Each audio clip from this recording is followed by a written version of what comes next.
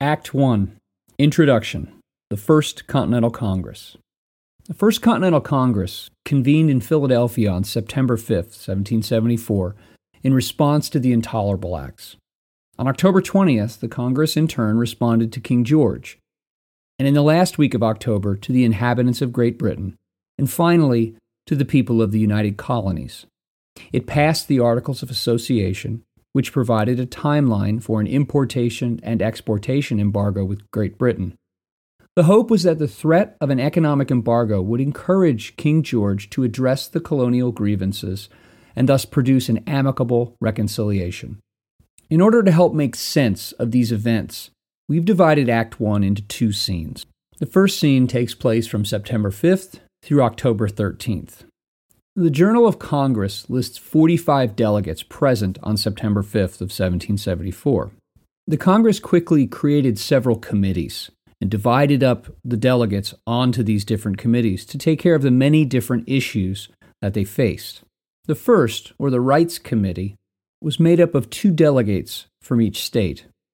The second, or Trade Committee, had 1 delegate from each colony. The third, a 5-member committee, was created to resolve the import-export consumption issue. We know these things because of the records that the First Continental Congress kept. It's interesting, however, to get a sense of how these decisions were made, and maybe through those be able to intuit some sense of the priorities and maybe even the values of those who attended the First Continental Congress. In a letter dated October 10th, from the 3 Connecticut delegates, addressed to Governor Jonathan Trumbull, we find a good summary of what took place between September 1st and the first 2 weeks of October. Remember that the Suffolk Resolves were an important element in the conversations seeking reconciliation or independence. The letter to Governor Trumbull reads as follows, quote, "The mode of voting in this Congress was first resolved upon, which was that each colony should have 1 voice. But as this was objected to as unequal, an entry was made on the journals to prevent it being drawn into precedent in future. Committees were then appointed to state American rights and grievances, and of the various acts of the British Parliament which affect the trade and manufactures of these colonies. On these subjects the committees spent several days, when the Congress judged it necessary. On the 16th arrived an express from Boston with letters to the delegates and the Suffolk Resolves. These were laid before the Congress and were highly approved of and applauded, as you will see, by the enclosed paper of the 19th, in which the proceedings of the Congress thereon is published at large by their order. A general non-importation of British goods and manufactures, or of any goods from thence, appearing to the Congress one of the means of redress in our power, and which might probably be adopted to prevent future difficulties and altercations on this subject among those who might now, or for some time past, had been sending orders for goods. The Congress unanimously came into the enclosed resolution on the 22nd, and the same was ordered to be published immediately. Since this non-importation and non-consumption of goods from Great Britain and Ireland, and from and after the 1st of December next, has been unanimously resolved on, but to carry so important a resolution into effect, it is necessary that every possible precaution should now be taken.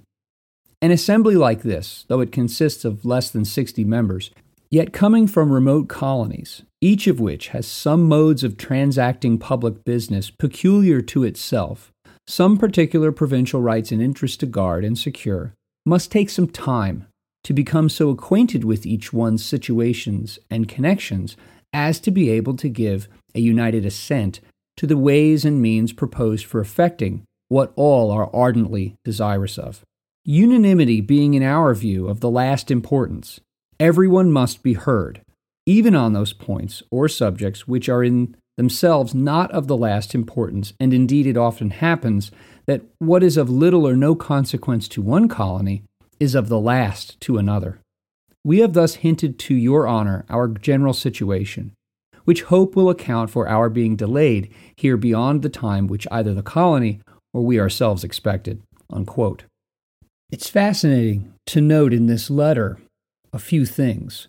One, there is a sense of unanimity of the problems the colonies face and the potential solutions. There's also an understanding and acceptance that the colonies are different from one another. And based on that it is essential that each colony be heard, that each delegate be heard. Scene 2 of Act 1 takes place from October 14th through 26th. The October 14th passage of the Declaration and Resolves led to the further consideration of how to settle the grievances and yet still be reconciled with Great Britain. The last 2 weeks of October were devoted to what the Declaration of Resolves called the pursuit of peaceable measures. 1. To enter into a non-importation, non-consumption, and non-exportation agreement or association. 2. To prepare an address to the people of Great Britain and a memorial to the inhabitants of British America. And 3. To prepare a loyal address to His Majesty, agreeable to resolutions already entered into. The number of committees expanded after October 14th. A 5-member committee was created to prepare an address to His Majesty. Another committee was created to prepare a letter to the Committee of Correspondence in Boston. And a 3-member committee was created to prepare a memorial to the inhabitants of British America and also to prepare an address to the people of Great Britain. The Association of 1774 was signed by 53 delegates on October 20th and constituted the first peaceable measure. Although the argument aimed at reconciliation and appealed, for the most part, to the British and colonial tradition, there were hints of the forthcoming Declaration of Independence. On October 21st, the delegates debated the drafts of the Address to the People of Great Britain and the Memorial to the American People. The former requested reconciliation, quote, "Place us in the same situation that we were at the close of the last war, and our former harmony will be restored," unquote. John Jay makes the case that English liberties applied to colonial Americans, and thus he appeals to the rule of law rather than to natural rights. The address begins with a reminder that their British ancestors once loved freedom, quote, "maintained their independence and transmitted the rights of men and the blessings of liberty to you, their posterity," quote. "We in America inherited the essential rights of English liberty, among which are trial by jury, religious liberty, habeas corpus, and that no power on the earth has a right to take our property from us without our consent. These rights are soon to be articulated in the state constitutions and later in the United States Bill of Rights." Contrary to this tradition, Jay argues, Britain since 1763 has become an advocate for slavery and oppression. There has been a sudden change of treatment and a system of slavery which was prepared for us at the restoration of peace. The Stamp Act received special attention in this catalog of American oppressions. And Jay also claims that the British colonies are supposed to be free Protestant colonies. What we need in 1774 America, in effect, is the English 1688 Bill of Rights. Now, the memorial to the American people, drafted by Richard Henry Lee, is addressed to friends and fellow countrymen, although there is not yet an official country of America. It also appeals to Almighty God, the Creator of all, and not only to the inherited rights of Englishmen. There is a clear message that the, quote, "hostile and unjustifiable invasion of the town of Boston," unquote, is equivalent of an invasion of a united America. And he also repeats the concern about Catholic Quebec. This memorial repeats the claim that the King and Parliament, contrary to the English tradition of liberty, have, since 1763, imposed slavery on the colonies.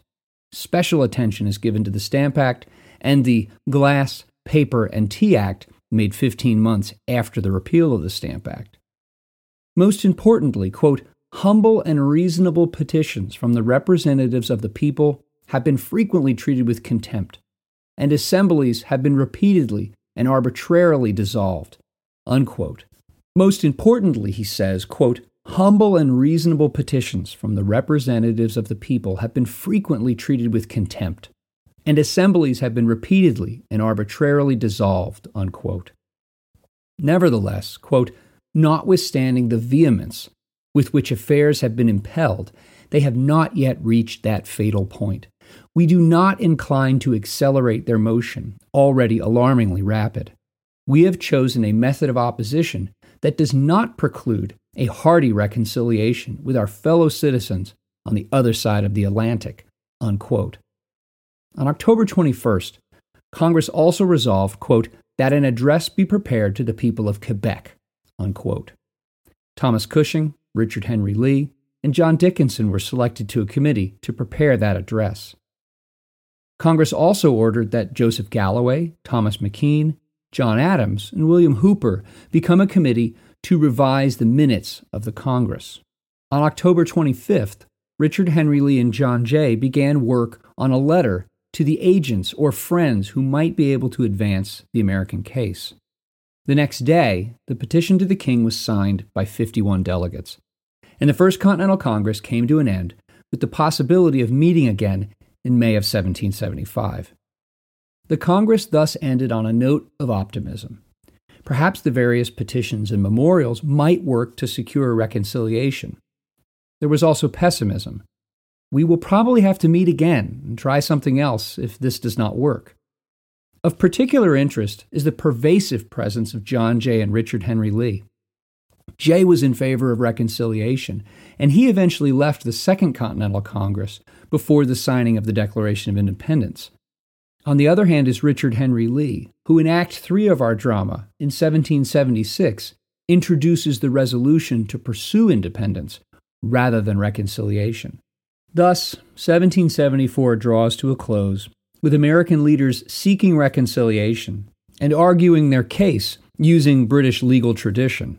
At the same time, however, they are preparing for the possibility that these efforts will fail.